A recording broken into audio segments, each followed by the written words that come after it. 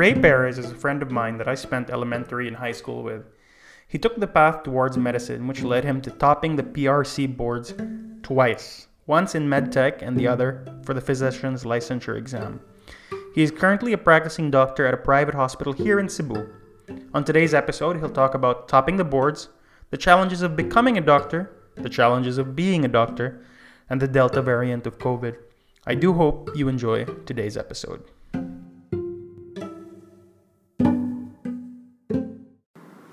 Okay, Ray, thanks for coming on to my podcast. Yeah, glad to meet you, man. Do you mind introducing yourself very quickly for the listeners? Yeah, sure.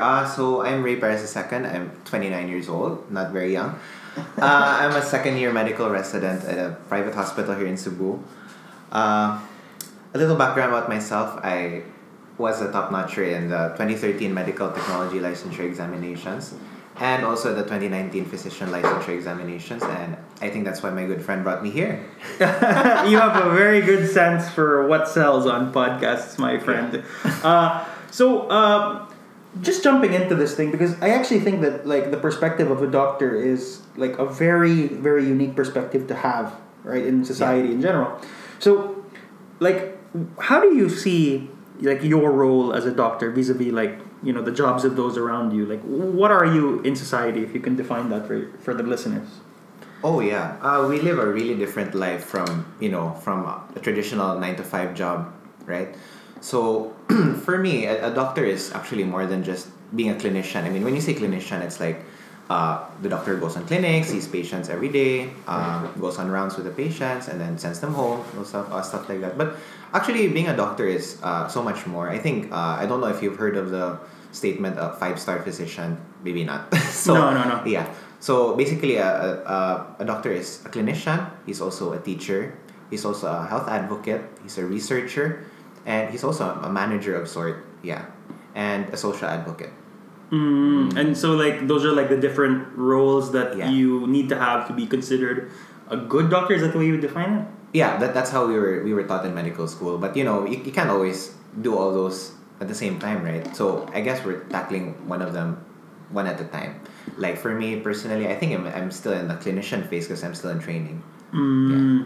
But you've acquired like a very good amount of success. You know, you're probably about as successful as a person could expect to be on the track that you're on in the given pursuit that you have. How do you reconcile that with, say, for example, the relative position that you have vis-a-vis other doctors? Like, so say, for example, you are about as accomplished as you could possibly be, right? I like to think so.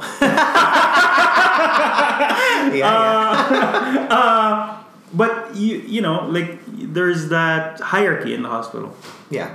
Well, the life is not going to be the same for everyone, for all doctors. I think that's what makes us also unique in a way, because we come from very, very unique backgrounds, if I may say. I like to think I came from a quite traditional pathway to being a doctor. My parents were doctors. I grew up in a medical-oriented family, and so I was brought up in this thing at a very young age.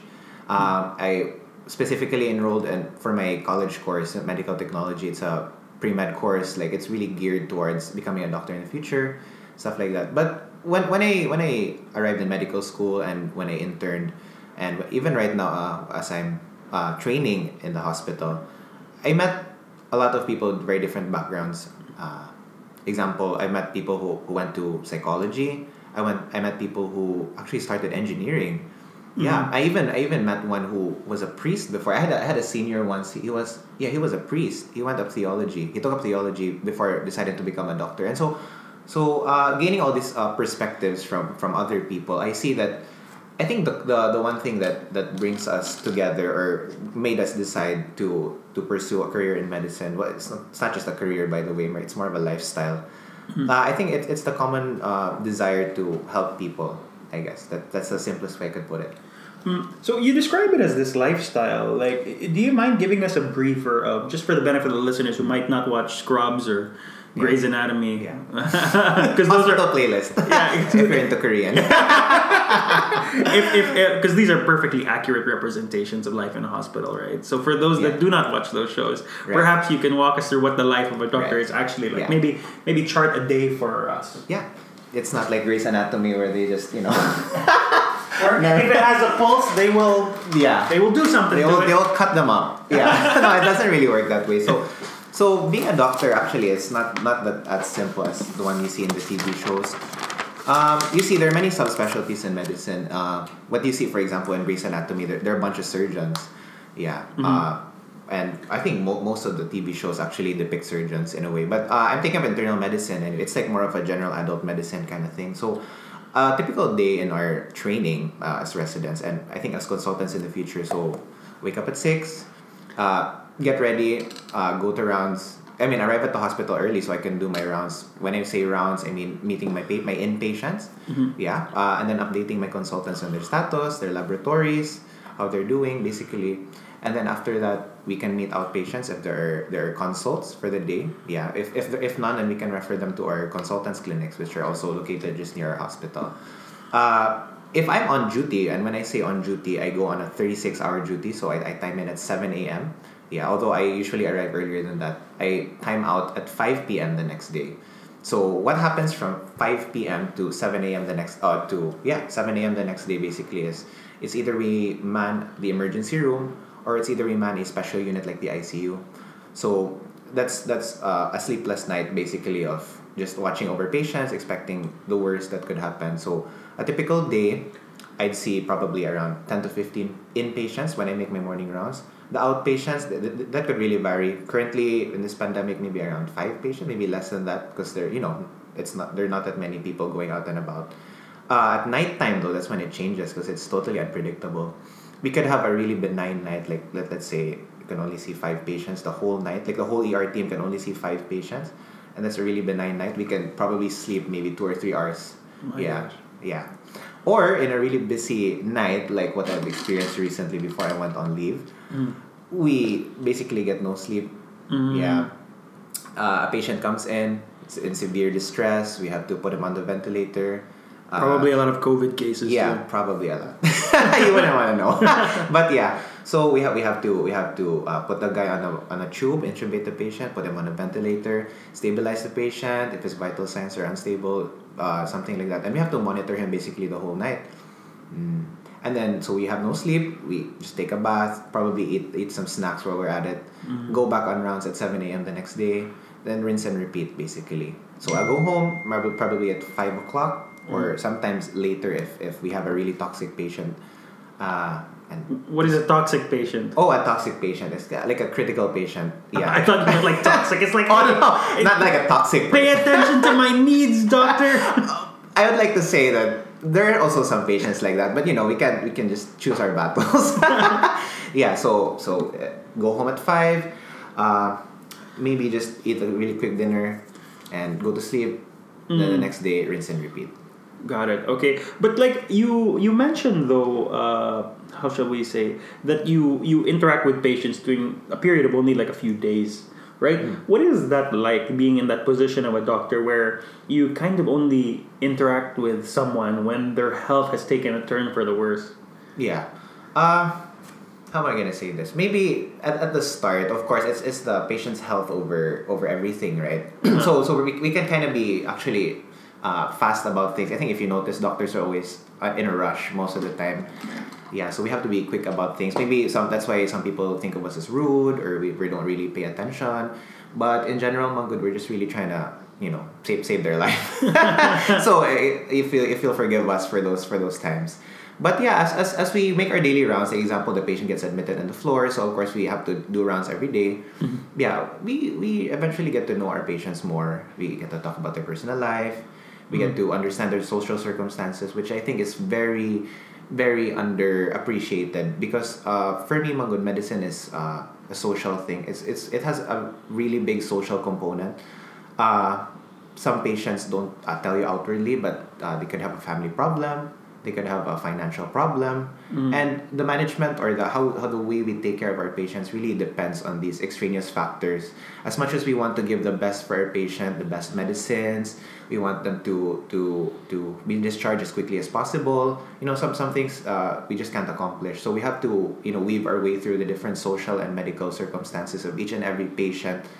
And I think that's what makes it very rewarding if we, finally send the patient home well, doing the best that we could, given their resources and given the resources that we have in the hospital. But that's actually one of the things that I personally struggle with, like in my own practice as a lawyer, because a lot of the times people who come to consult with me, like something horrible has already happened. Yeah. Like I had someone come in and like she signed a bunch of paperwork to buy her house and they'd agreed on a purchase price.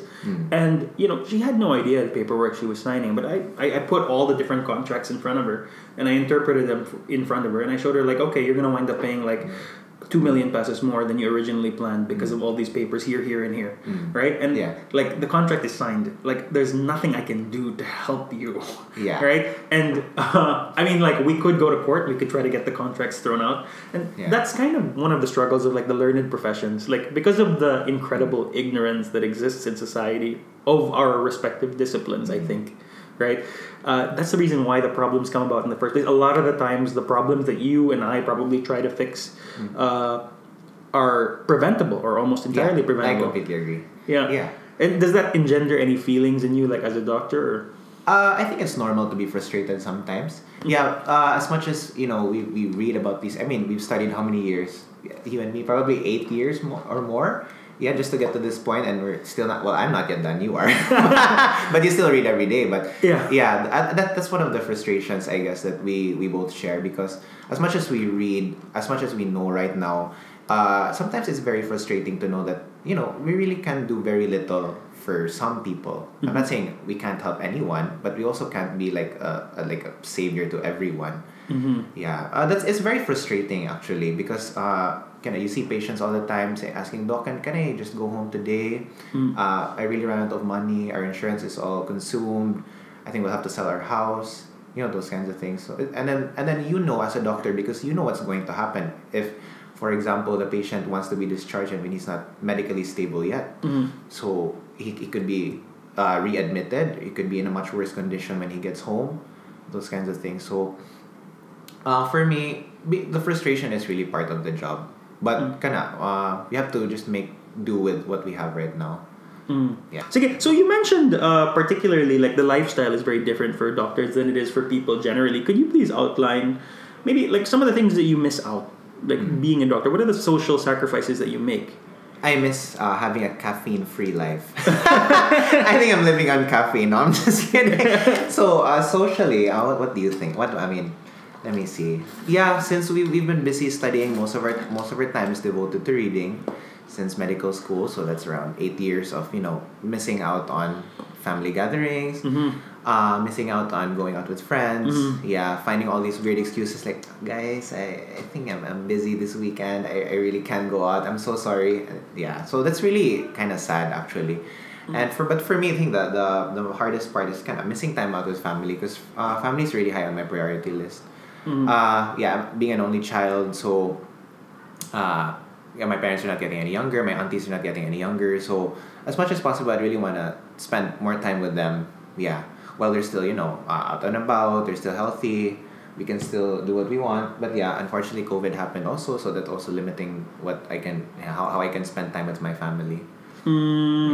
So but like as a doctor, it's probably like a very different life that you get. Do you find yourself like only knowing other doctors? Is that would that be an accurate assessment? Only hanging out with other doctors? Yeah, you're my first friend in a long time. Just kidding.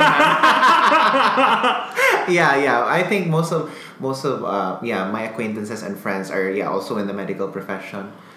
Yeah. So, but then, what kind of advantages does that bring, though? Like, being so deeply embedded in the medical profession. Well, I think one of the easiest advantages I could see is, example, God forbid, like my dad gets admitted, something like that. Yeah, it makes the whole admission process easier. The whole referral to a subspecialist or a consultant easier. Those kinds of things, and we probably get to have a little privilege in the hospital. I would say, like. Of course, since we know the staff, we know the people around, we can probably facilitate things.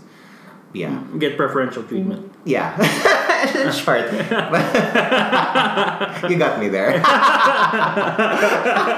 Okay. But what are some of the taxes that imposes? Like what are some of the costs that that kind of life being so deeply embedded in the medical community Like, has. are you talking about a financial cost? What kind of cost? Well, yeah, I mean, like, what jumps out to you? So, of course, easily, like, a perk is, the benefit to your health and the health of your loved ones, right? Yeah, yeah. But, like, what is a unique disadvantage of being so, siloed in this profession? Yeah.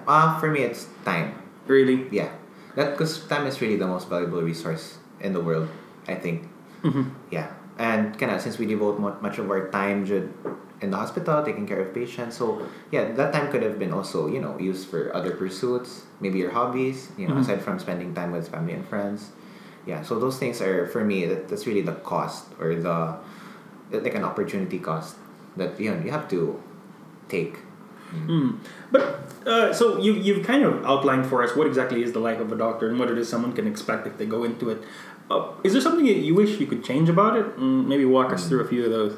Oh, right. So I think... I'm sure there I hope aren't I don't, any. Yeah, I hope I don't piss off a lot of people. But yeah, I think the long hours could really get some, we could definitely cut that down, I guess. You see, abroad, like, they're actually adopting more flexible work schedules for doctors and, like, us, the healthcare professionals in general. Yeah, we don't work as much as they do. I mean, yeah, they don't work as much as we do before. But to be fair, the current system that we have in place was actually adopted from the outside. Yeah, I think from the States. They started all this 36-hour thing. Those crazy people. Yeah. Yeah. So, but I think it mental health, professional health became a really big thing outside, and they really adopted to those circumstances well. I think hopefully we can also adopt those practices here. Maybe we can be specific. Is like, why do you feel that those are things that people need here as opposed to not having them? Yeah. So the specifics, like, I guess we don't have to always go on 36-hour duty anymore. Maybe we can have the 36-hour, like maybe the 2 18-hour shifts or 2 12-hour shifts. Something like that. We can distribute the staffing more equitably. Yeah, because sometimes I stay awake in law school. Like I would do it once or twice in law school. When I was particularly worried about a particular professor, a particular subject, and sometimes I'm gonna overnight to meet a deadline. Like I will sleep in the office if it needs to happen, but to do so regularly. Yeah, we do that's regularly. A real trip. It really is. I think I spend more time in the hospital than I do at home. Yeah, basically home is just like eat, sleep, take a bath, go back to the hospital. Gosh, that's crazy. Yeah, it's really not for everyone. Yeah, by the way. So, I'm not discouraging people from pursuing a medical career. Mm-hmm. Yeah, I think it's really rewarding, and I don't regret anything.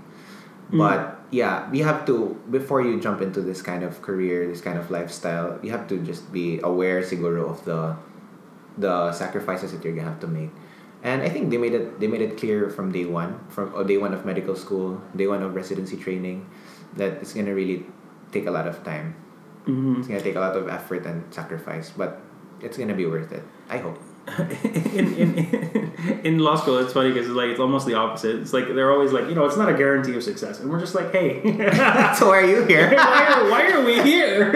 So this is just a giant Ponzi scheme where they're just trying to get more people in. Yeah, to work for them. Yeah. And then so we're not really sure what it is. Like every other class, the professors will be giving like some tidbit of wisdom.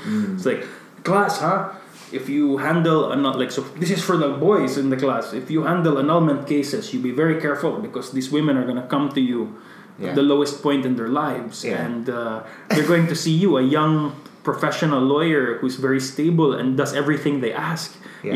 And it was like he was outlining a personal struggle that he had, and it just I can imagine. Are you trying to convince us not to get into this? Because you're doing a really good job. I didn't do a good job on you. Well, yeah, I kept going. I guess I'm not one of the brighter ones. So, if you could describe though for me, Ray, you've outlined that there's so many challenges, there's so much difficulty when it comes to facing the medical professions, and these challenges, these difficulties are specific to the medical profession, right? What are some attributes that a person would need to be successful there, in this this pathway? I think number one is you have to have the passion for it. Yeah, you have to have a certain level of willingness to do things, because to be honest, you're going to be put in a lot of situations that are very awkward, that are very, very much like, I'd rather not do this, but there's no other freaking way, so I'm going to have to do it. You're going to be insulted, you're going to be screamed at. Yeah, a fair couple of times, not just by your consultants, by the patients, by the staff. It's you're gonna have conflict on the regular. It's gonna be on your menu basically the whole day. You're gonna be faced with a lot of decisions to make, not just with regards to your time, but with regards to how you're gonna take care of your patients, those kinds of things. So you need to have a certain level of willingness, and I think it's more of guts, siguro, to be a decision maker. Yeah, because I think being a doctor, the essence of it is, aside from taking care of people, it's being a decision maker. Yeah, you're put in this position to make decisions, if you know what I mean. I think I get you, but with regard that particularly, that culture of shall we say, berating, insulting, intemperately expressing your opinion as to the performance of your residents or your interns, is that something that you would say is strictly necessary? No, honestly, I think we could live in a world without that. And to be fair, it has really gotten better. I mean, I've heard stories from my seniors, even from my consultants. It used to be really bad. It used to be really, really bad. You wouldn't want to hear about it. Give us a few stories. Fine, okay. How about throwing a chart, like a metal chart? I mean, you know how a hospital chart looks like, right? It's pretty thick, yeah. It's pretty thick, and it's bound by metal. Imagine being thrown that by your consultant. That's the worst story I ever heard. Yeah. In law offices we have like similar stories, like they throw staplers. But the chart it's like a long bond paper's size, right? No, but then hey, you haven't seen a stapler in a law office, like. Oh no, I haven't. Because you have to imagine, right? It has to be big enough to get through like 100-page bleeding. Okay. So these are not like your regular, the ones that fit in a pencil box staplers. Because that's what I was thinking. Fair game. Yeah, so those kinds of stories I've heard. But to be fair, the culture has really changed. And I think I have to give credit to my consultants right now, because they've experienced that before from their consultants. And I don't think they want us to experience that level of hierarchy in the hospital. So I think they've done a quite decent job, I guess, of toning it down. Yeah. But you also can't help it, Mangud. Of course, when the patient's life is on the line, somebody has to answer for something. It's really like that. It's all about taking responsibility, Mangud, for something. And if anything, it's gonna be the doctor who's gonna have to answer for it, Mangud. So we totally understand there are different stress levels, I guess. And no one's really gonna blame you if you act out of your temper, siguro, because the pressure is really, or the burden of making sure that the patient is alive and making sure they go home well, it's really going to be on you. So we totally understand that, but at the same time we know that there's still a lot of work to be done, siguro. So I'm currently second year, right? So we're going to be going third year. So residency training is 3 years, right? So we're going to be seniors by next year. So yeah, we're gonna have more juniors under our wing. We're gonna have more interns under our wing. Hopefully, as the pandemic, improves, we can have more interns coming back into the hospital. So that's also a challenge for me, I guess, is to how we can uphold this culture that we're in the hospital. Everybody should be working together. It shouldn't be like there's just one guy calling all the shots and everybody else follows. If something goes out of line, then I'm gonna shoot you down. Yeah. So it should be more of a collaborative thing rather than more like dictatorship or something like that. Yeah, I get. Yeah. So mana siya. It's gonna be a challenge, and also I think when I become a consultant in the future, hopefully, I think that's gonna also be a challenge on my part to change the way things go. But I'm seeing a lot of good things now as it is right now. So it's more of just building on what our consultants right now have already started. The one of the things that always like made me appreciate the medical profession, when I in a different life I might have been a doctor myself. One of the things that really sobered my expectations of what that life might be like is when a friend explained to me that a person's worst day is our everyday. You know, like what really struck me about that conversation I had with this friend was we would talk about compressions, right? So compressions is maybe you want to tell the listeners what compressions are. Oh, like chest compressions. Chest compressions. Right. So that happens when a patient is basically lifeless. We're trying to save his life. So that's cardiac life support. So we do chest compressions. I mean, as you can see on TV, probably the pumping on the heart. Yeah. While the patient's lying on the ground. Yeah. That's chest compressions. Yeah, but what struck me was the way he talked about it. You know, that it's just something that you do. Like, so once A, B, C criterion have been met, you get on top of the patient and you do compressions. And usually another doctor is talking to the next of kin, explaining the likelihood of outcomes and the number of times that compressions have occurred. Yeah. And there is a set script that they repeat every single time. Right? Or that deviates a little bit given the circumstances, but is more or less unchanged. Right? And that is probably like one of the worst things that a person can have to sit and listen to, right? But that is something that a doctor will deliver on the regular in any hospital of like a reasonable size. Right? So definitely. That was something that always really struck me about like the unique pressures of that profession. Like the extraordinary becomes so mundane, right? What helps you deal with that? For me, it's always difficult. I've been doing that. Like that's what we call appraising the family, appraising the patient's family of the prognosis of the patient. So meaning like what are the chances of living, those kinds of things. What will happen if we keep on doing this chest compressions? What happens if we don't do this? And frankly, it has always been hard. I mean, I don't want to sound like a cynic, like I've been desensitized to these things. Yeah, but it's always hard for me because every time I talk to a family member, a wife, a son, a daughter, a nephew or a niece about these things, I can feel their pain, man. Good. I can feel the pain and the anguish, or sometimes the guilt of the family member as we're trying to revive the patient, and I don't think it's something that you'll ever get comfortable with doing, no matter how many times you do it, because every unique patient and every unique family member you meet is also a different situation, which again boils back to what I've said earlier. It's a social thing, no? Medicine is a huge part of medicine is not the science but the social aspect of it. Yeah, so it's really hard. It's really hard. Imagine telling someone that, Mom, your husband's basically dead right now. We're trying to bring him back to life, but 15 minutes have gone on and there's still no signs of life. If we do this more than 20 or 30 minutes, the chances of recovery are close to zero.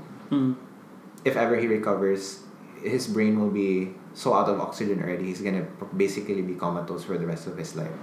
That's basically what we say, to put it bluntly. Yeah, so it's really hard. It's really hard. Yeah. It's not. You don't want to be in that position. But that's the thing. It's all about responsibility. We have no choice but to say it, because number one, it's the truth, and number two, for me it's the right thing to do. Yeah, because if you don't give them adequate information, right, to make decisions, then they're going to cling on to hope, and that's true. You don't want to divorce their perception from reality. No, that's also one of the worst things that could happen. Yeah. Because some it's very natural for some family members to be in denial, especially if they just found their family member unresponsive. They were well and good. They were talking. He fell asleep, and then when they try to wake him up again, they can't wake him up now. He's blue already. Yeah, you call the emergency services. They bring him to the hospital. When you see the patient, you can kind of tell, Manggod. You can kind of tell if how long they've been, lifeless. Roughly. I mean, I'm pretty sure you've read it in legal medicine. The rigor mortis or the cyanosis. Yeah, those kinds of things. Yeah, which are the subject for. by the way, legal medicine from. For doctors is probably like if I could explain the practical import of that subject in med school is how not to get sued, and then legal medicine for lawyers is how to remove a doctor's license. So we're on opposite ends of that one. Also, but alternatively, a lawyer could use that training to protect the doctor's license. True. That's why we're friends. So that's the reason why I put up with this stupid podcast. Right. Thanks for inviting me, man. It's like, hey man, remember when I did that podcast for you? I have a problem. I need some help.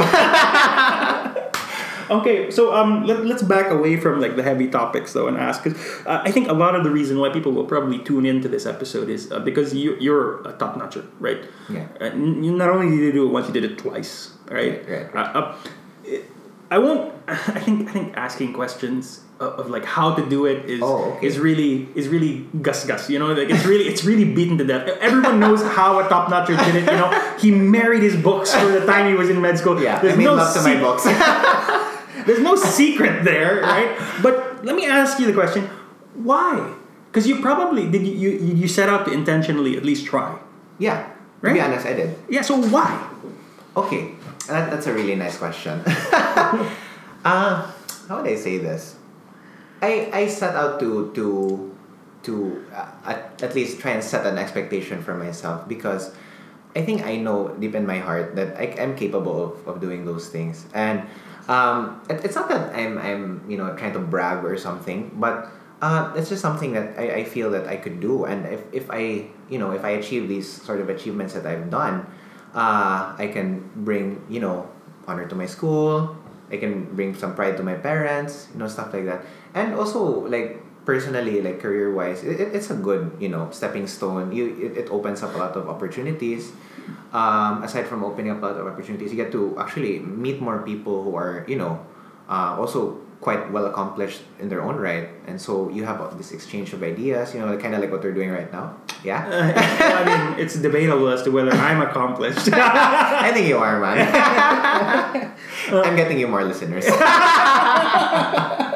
But yeah. So you get to meet more like-minded individuals. You get to meet more accomplished people, and you get to exchange some ideas with them. Mm-hmm. And for me, it also helps you grow as a person. Mm-hmm. Yeah. So those are some of the things that Mark, I can say are benefits to or some perks to what I've been accomplishing so far. Mm. So this process of like topping the boards, like you accomplished it and you did it in a very impressive fashion. Is there like what happens after? Like do you get called in? Like does the dean of your school of medicine like invite you to if you top the bar, for example, like regardless of which school you get like a car or something, they give you like a house, right? Like did they get any perks like that? Unfortunately, none. Well, there was some. I would to be honest. Yeah, there was some probably some incentive. Yeah, but not as grand as a car or a house. No, it doesn't reach that level. But yeah, I think more than that. To be frank, I think the last one was katong pag 2019, right, when I topped the PLE, the physician licensure exam. I was second place then.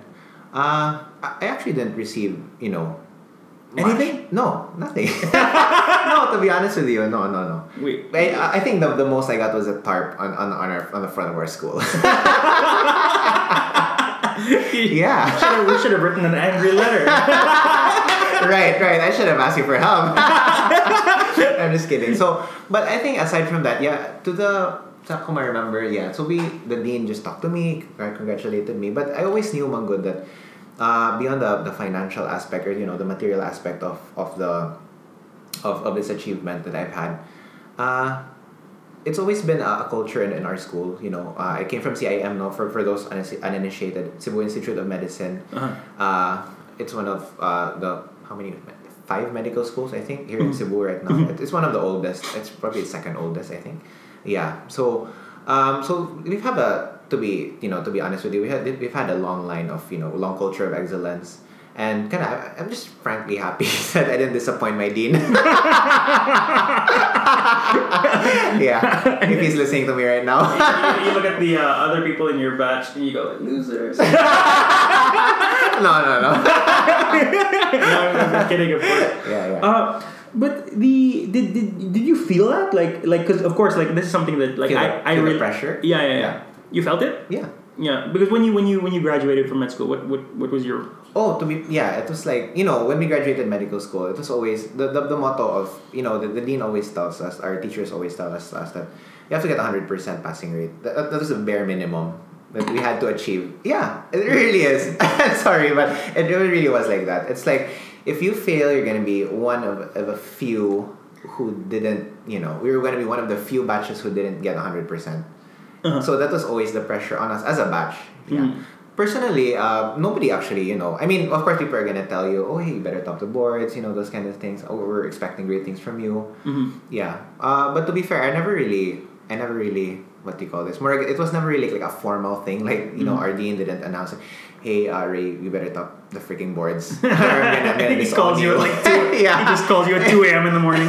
Hey, Ray. I hope you're studying. Yeah, now. I hope you're studying. You better right not now. be sleeping. Yeah, one more week to the boards. Thank you. Yeah, they really go that way. It was more of a silent understanding, if you will. Yeah. Yeah. But, Kato, I'm just really happy I didn't disappoint people. No, but then that's something that's really hard to explain. Like when you go to an institution that's known for excellence, like so us in Ateneo, for example, we're really told it's not implicit. It's like it's explicit. It's like explicit. By the way, class, we don't aim to just pass the bar. Like the goal is to top. Okay.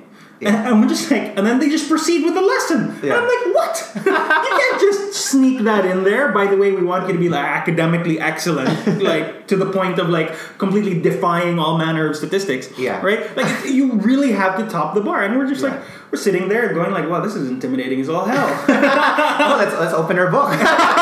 Study. I bet it worked. Yeah. And but the thing is, the bar exam, for example, is not the same as like a... Yeah, it's pretty different from ours. Yeah, it's like subjective. It's essay, You have to have good handwriting. Oh, I worked on that. So I've heard. Yeah, can I see? No, don't look at my notes. No, but yeah, that was something I actually had to work on because it presented its own unique challenges. And the process of taking the bar exam is so surreal, right? When we take the bar exam, like they really cordon off like the school that's hosting the bar exam, and there's police. And then like all the different schools have their cheer squads, and it surrounds the area. And then so you can hear the banging of drums the entire time you're taking the exam. Yeah. Right? Okay. I never knew that. Yeah. But it only happens in one place in Manila. So you have 6,000 examinees in one place. So that's terribly, terribly stressful. I can imagine. Yeah, and then it takes us 6 months to get the results. Yeah, 6 months of of fear, anxiety, panic. Yeah. It was like I really asked my mom. It's like, do you have anything for me to do like outside of the country? Because I didn't want to be in the country when the results came out. I can imagine. It was just 3 days though. 3 days? Because okay, so our board exams it spanned two weekends, right? Mm-hmm. 4 days in total, two Saturdays and 2 Sundays. But since it was all multiple choice and it was electronic basically, so the results came out after 3 days. So the agony wasn't as long as yours. But yeah, I agree with you. Those 3, the waiting period was really quite anxiety ridden. I was very hungover, and I was in Munich, Germany. Oh, right, nice, perfect place to have a hangover. yeah, and it was just like I really called up a friend of mine. It's like, hey man, like, can we please have some beers? And then, like, because I'm finding out tomorrow if I'm going to be a lawyer or not, and I don't want to be sober when that happens. Yeah. And then I got so drunk I could barely move, and then I woke up and I saw like 300 messages on my phone, and I'm like, I guess I passed. Congratulating you, good job. I mean, obviously it's not 300 messages. It's like, haha, you failed, you suck. Yeah, I'd be like, are you okay? We can get a drink. Well, I mean, I was in the perfect place to do it, diba? Yeah. So let me just ask you one last question about the medical profession and like the educational system. Yeah. Like, there's probably like a lot of things that you do that are not strictly speaking necessary, right? Mm-hmm. Like there's a lot of tedium involved in the training involved to become a doctor. Mm-hmm.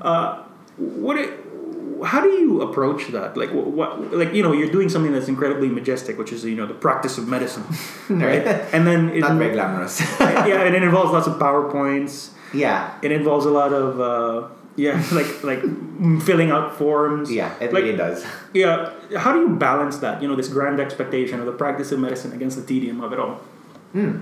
That's a very hard question, I think. Mm-hmm. So there's 2 sides to a coin. Mm-hmm. Yeah. So on one side, you get to on the public eye, you get to present all these things. You get to sound so knowledgeable. When you talk to your consultants, you have to sound all confident, like you know what's going on all the freaking time, even if you really don't. And on the other side of the coin, here's your progress notes. Here's your papers that you have to do.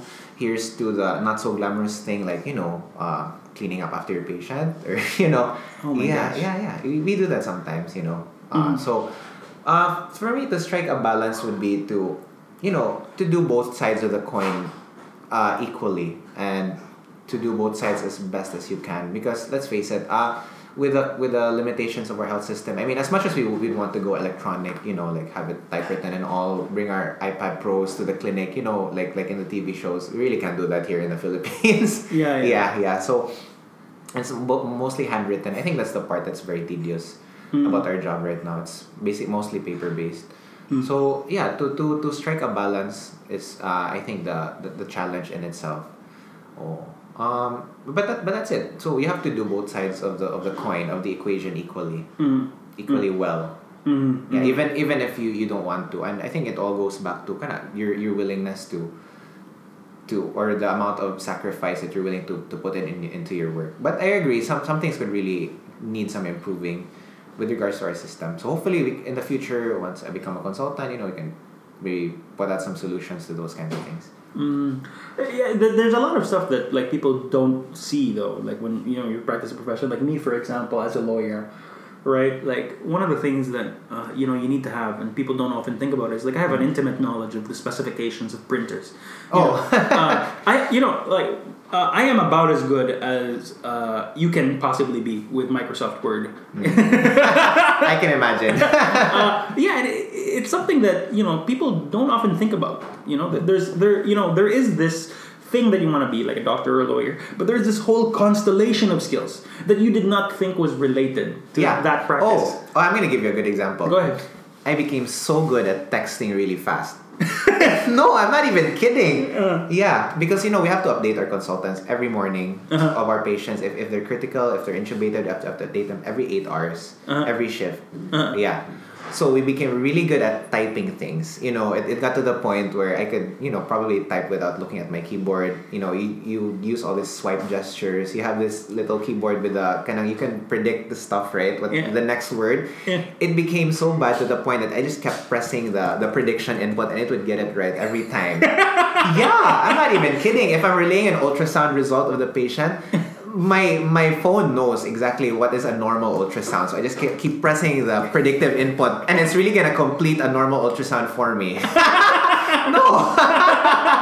I'm not even kidding. So yeah, that's a skill that I never thought I'd gain from all this medical training. Texting really fast. Another is also writing really fast, but our handwriting is really ugly. Unlike you, we don't have the pressure of actually making our penmanship legible. The nurses are really good at figuring out what we're writing. You'd be surprised. And that's the constellation of skills for nurses to master. It's like, paracetamol. Yeah, I also mastered the skill of eating my meal in 5 minutes. Yeah, because if you're in the emergency room, you really don't know what's gonna happen. So if example I'm eating I don't know if this is my only 5 minutes to eat, so I better freaking eat fast. It's like that. If I'm gonna go, I'm gonna eat my dinner, you're expected to finish your meal in 5 minutes or less. If you're in the emergency room, and probably you also perfect the skill of giving yourself hyperacidity. Oh yeah. After all the caffeine I'm taking. There's so much I could get into. Like, I've gotten to know, like, even Excel, for example, like something that I use in my profession, because a lot of the cases I handle are for corporate embezzlement. So like lots of documentary exhibits that I have to keep track of. Oh yeah, we do Excel too, but for research and stuff. Really? Like statistical? Yeah, but that's why we hire statisticians.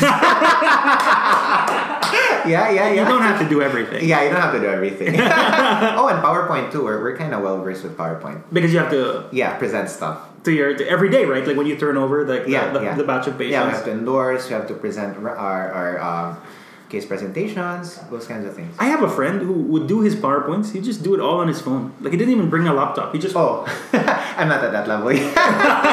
But you probably can. I mean, if you're, Yeah, he's just that like, much time. Ako yan, magdag laptop. Wait, I don't want to bring a laptop to work. Yeah, it's really hassle. Yeah.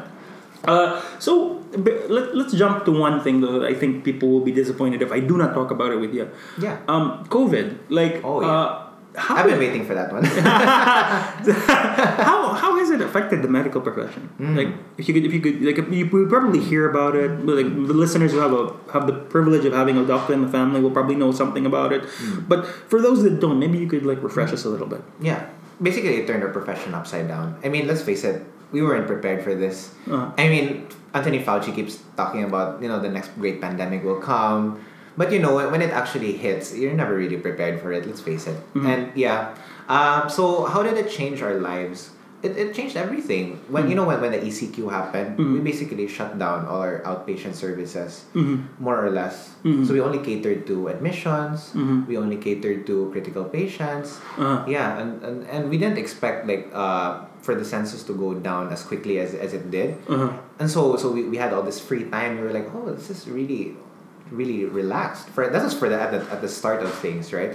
And then once the pandemic hit us, the first wave of the outbreak, so the admissions kept going up. It got to the point where we ran out of ventilators for our critically ill patients. Yeah, so we had this long line of let's say 20 plus patients waiting outside the hospital because we can't cater to them inside the hospital. Yeah, that was a really big adjustment to make. So if somebody just collapses outside, so what are we gonna do? Yeah, we were unprepared for those kinds of things. A second adjustment I think would also be, aside from work, it's actually spending time away from our family. Back then when the pandemic started, we really didn't know much about COVID yet, so we were really scared to get COVID. So what we'd do is we'd actually live separately from our parents.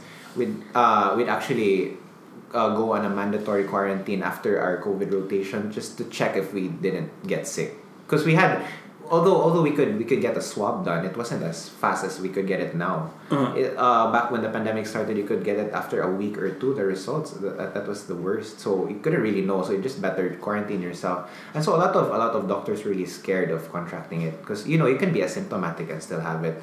And most of us, we don't want to pass it on to our family, pass it on to our friends, so we just really have to isolate ourselves. And for me, that was very, very hard to do. Okay, medicine again is a social profession. We really always have to be around people, and for us to isolate ourselves, doing nothing, staying at home, sometimes feeling helpless.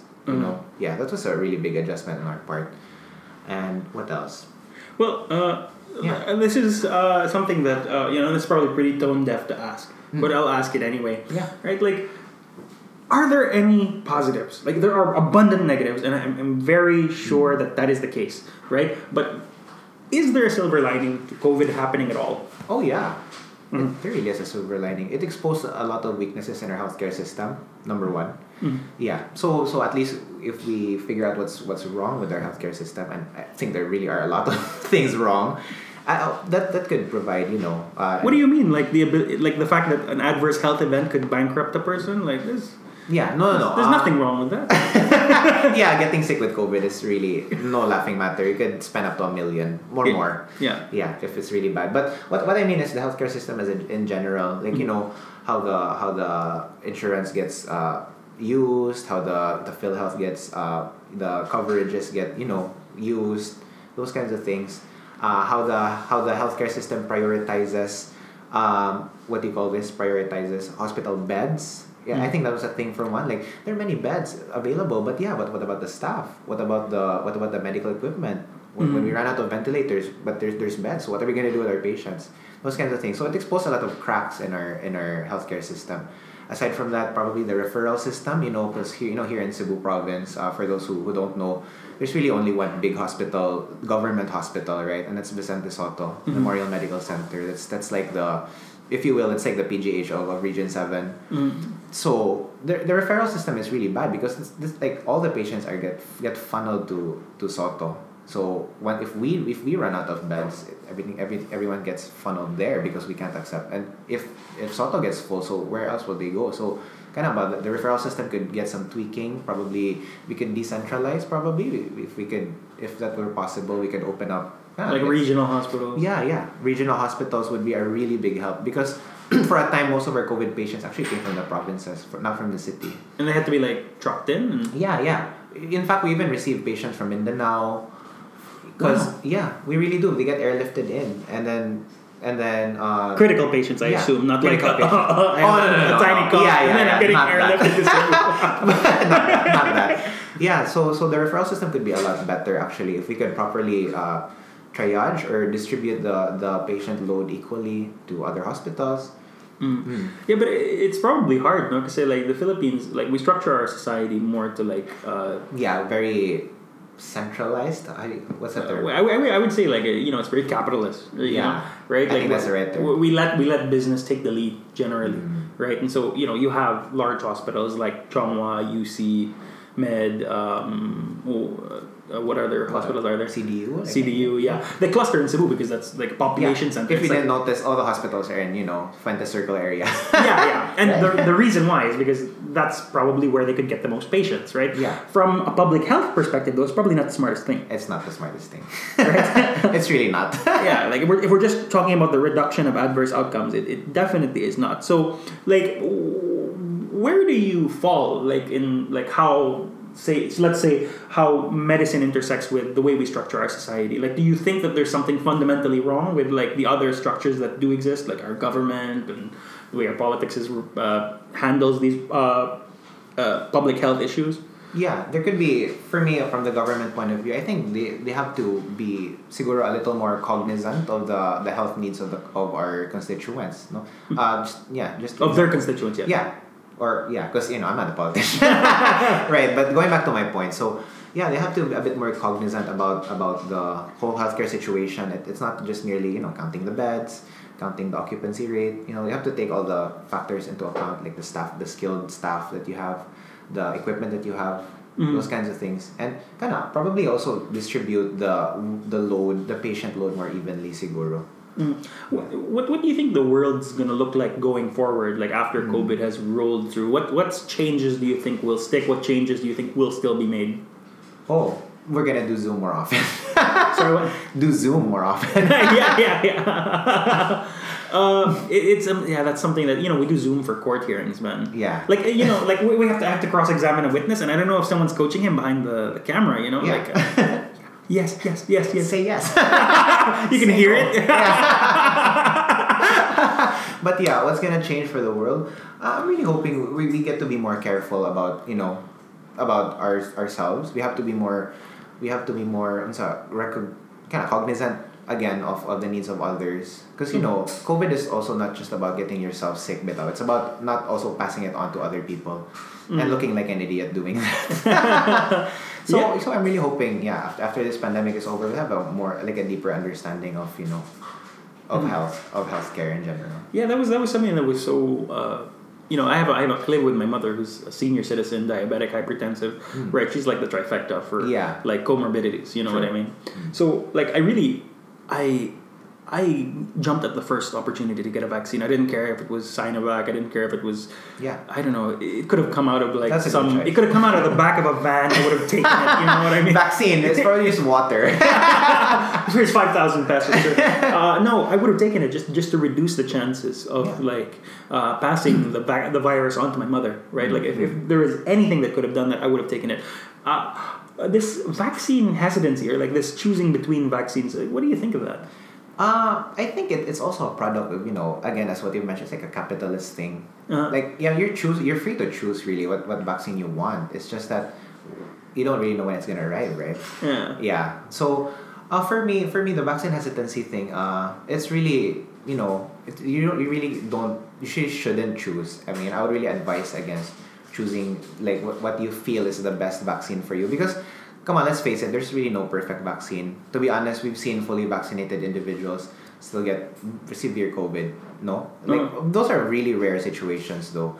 But just the chance, like, if you think about it, the number of people who've been vaccinated versus the number of people who haven't been vaccinated, of course, the rate of you getting COVID and the rate of you getting severe COVID is way higher in the group that didn't get vaccinated. So for me, you should really just grab the best available vaccine that you can get, because you really don't know when you can be vaccinated also, right? Like example, you just enroll in the program, right? There's like different programs. Yeah, different programs. You enroll in one and you get and then you just wait for your name to be called. Yeah. So what if your name doesn't get called and you get COVID? So who are you gonna blame? Yeah. Right? It's just yourself. Yeah. To put it bluntly. Well, I mean, of course, there's some let's say lack of efficiency in the distribution, like outside coming in. Like I was clueless. I signed up for a few different programs because of course they just ask you to fill out a Google form, right? So they get your details. And I was really worried. I actually got vaccinated ahead of my mother. That was a trippy thing. Yeah, those kinds of anomalies happen. Yeah. I really can't explain though, but yeah, it's more of a logistics thing, That's what makes it hard. One of my infectious disease consultants always used to tell me this is like war actually. It's about in war the one with the better logistics usually comes out on top. Better distribution of army of the your soldiers, better distribution of your weapons, who can be more efficient with their time. Those are the main determinants of like the outcome of a battle. And I agree with my professor, with my consultant when he said that this is also really like you should really treat it like a war. It's really a battle of logistics. So the more efficient you are, the higher your chances of being successful. So that's why it's hard for vaccines because number one, you have to have a place to do it. You have to have also vaccinators too, and healthcare professionals to monitor the patients. You have to have the proper storage facilities for the vaccine. And as you know, some of the vaccines need to be refrigerated, even put in a kind of super cold na freezer. Yeah. Like -70 degrees. Those kinds of things. Yeah. So the logistics of that is really hard.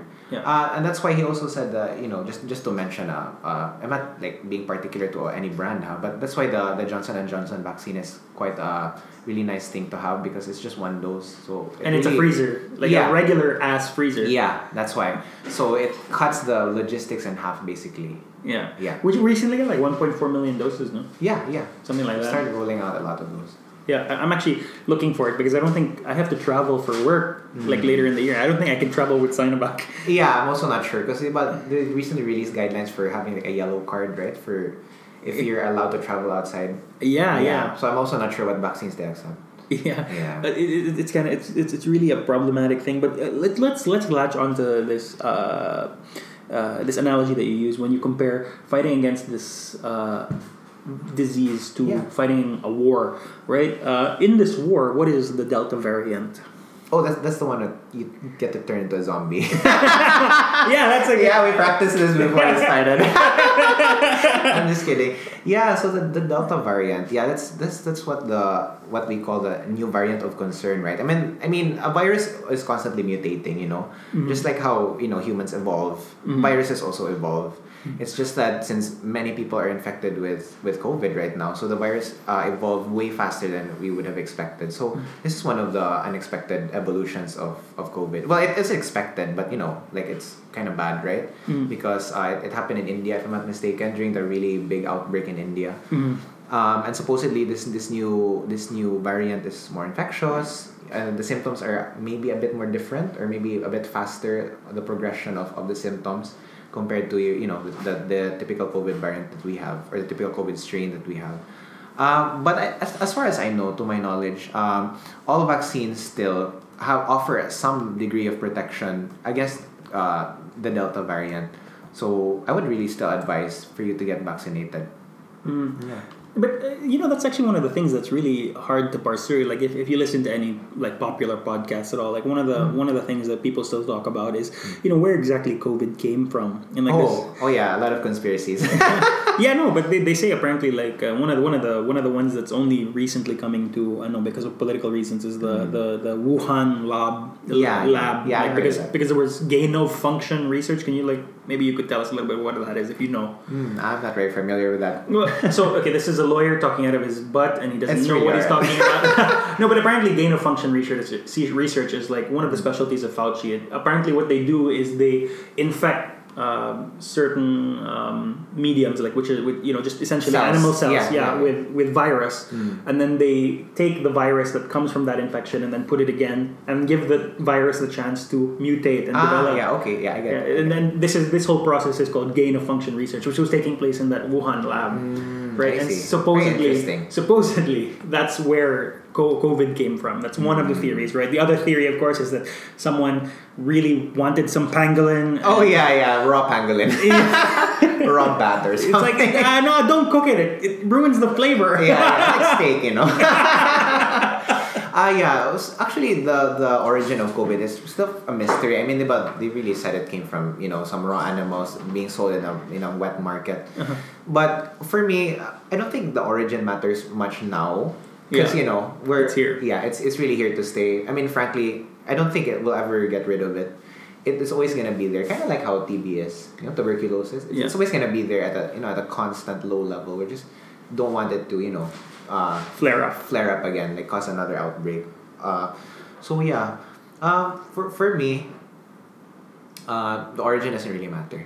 Mm-hmm. Yeah, but I'm really interested in that gain of function thing though. I think I'll take a read on that. Yeah, because apparently what was really funny, and this comes from like the Joe Rogan podcast, is that so Dr. Anthony Fauci is a strong proponent for this method of research, right? And actually, the Wuhan lab in China gets U.S. funding. Oh, okay. Right? So now it's like that's interesting. You know the meme where the Spider-Man are all pointing to each other. Oh yeah, three Spider-Man. It's kind of like that. It's like whose fault is COVID? Hey, it's China, U.S. and everyone's pointing their fingers at each other. It's like you paid for it. It's like you did it, but you messed up. So now we've talked about like a bunch of the stuff that's particularly poignant. Let's just back off a bit and try to talk about what the doctors do for fun. Like, how do you guys de-stress? De-stress. Oh, it's really not hard to get a doctor to de-stress because we're really stressed as it is. Just off the top of my head, coffee, food, sleep. No more Dota. Dota's there, but I don't have time for it anymore. Sadly. You can't rank. I can't rank it anymore. Yeah, my MMR's been pretty low. I play like an online card game, Magic the Gathering. Yeah. And it's impossible. Like you need like 4 or 5 hours to rank to get the mythic, and I just never can put down the time. It's like busy man. Man. It's like sleep and be able to do my job, or not sleep and I think have my life slowly unravel. I think we're just really getting older, man. Yeah, we're getting boring. Priorities change. And this is the last thing I'll ask. This is something I asked all my guests right before we wrap up the podcast. Sure. Where do you envision yourself going with your career now? Like, what is the plan for you? Let's say in the next 5 years. Oh, that's a funny question to ask because medicine's always been a straightforward thing for me. But now that I've reached this stage of my career, of my life also, I'm not getting any younger, things like that. So it really made me, lately I've been actually pondering on these things. Yeah. So, but I kind of had a rough idea of what I wanted to do. So basically, after residency training, I'd specialize in my chosen field. I think it's cardiology for me because it's really interesting. I want to train in Manila, but if there's an opportunity to go abroad, then why not? Like a fellowship? Yeah, like a fellowship. Yeah, that's what you call a fellowship training. But where? How did your girlfriend fit into that? Would she go with you? Oh, I don't know. That's why. She's finding out now. Right. Yeah. So that's it. And then maybe in a couple of years, because fellowship training also takes I think a minimum of 3 years. It's a really long way to go. Yeah, I'll be really old by the time I'll be finished. Is there a goal school that you're shooting for, or Johns Hopkins? Oh no, I don't think those are too competitive. Too competitive, Mr. Top Notcher twice. No, you have no idea. Nobody can do it. Like the only ones that are applying are aliens. Yeah, no, but getting abroad is actually quite hard. Just a side. You have to apply for licensure examination in the States again, and it's a really long process, and I don't think You have it in you. Yeah, I have it in me. It's a matter of choice. I mean, if I really want to do, I think I could do it. I'm not to sound so arrogant, but if you're willing. Oh, you do sound arrogant. Thanks, man. Yeah. So, you also have to choose your battles, and for me, I think staying here in the Philippines is, I think, a really good choice also. Yeah. Why is it though? Is it just, sorry, and I have to be very particular with the way I phrase this. Yeah. Is it really just because you can't be bothered? Like, 'cause that's the impression I'm getting. Oh. Right, or is it something more? As what I've mentioned, I think priorities change. Before when you were younger, I think we were like so career oriented. Just wanna just do whatever I want. Those kinds of things. But then as you get older, you kind of like mellow down a little. Not really mellow down, but you realize what you really want in life. Like, like personally, like, I want to take care of my parents. Example, something bad happens to them, I also want to be there for them. Mm-hmm. Yeah, we have to take care of our stuff at like our family business. Mm-hmm. Yeah, those kinds of things. And also, I'm better off serving our country. Uh-huh. Yeah. So you love the Philippines. That's good. Because that's the theme of the podcast. Actually, people who try to find success in the Philippines. And you and I have a classmate in Harvard, right? Oh, right. Yeah, si Kiwi. And yeah. We all she's a big shot. Yeah, we sound hilariously unsuccessful. We really do. Compared to her. We really do. We're not in Harvard. And then to think we were classmates in grade school. Yeah. I remember you. You're in Harvard now. Can I get an autograph? Yeah, but it speaks to your point, like, if you really set yourself out and you want to be the best in your field, like, there's always a head honcho, like, there's always someone bigger than you. Yeah. Like, society has progressed to that point, like that. right? Yeah. Where it's, you don't have, like, the Arnold Schwarzeneggers or, like, the Marie Curies anymore, like, people who stand out successes in their fields. No, there's, like, at the top of a field is probably, like, a dozen, 100 people. Yeah, right? That's true. 1,000 people, depending on which field we're talking about. Yeah. So, like, going up, climbing that pyramid doesn't seem to make sense anymore. And it also doesn't seem fulfilling to me anymore. Yeah. Yeah. So you go where your heart leads you, or you go where you're needed, or where you can make the most impact. Yeah. I think that's one of my biggest realizations, I think. And for you, it's the Philippines. Yeah. Okay. And on that point, thank you for coming on my podcast, Ray. Right. Thanks for the opportunity, man.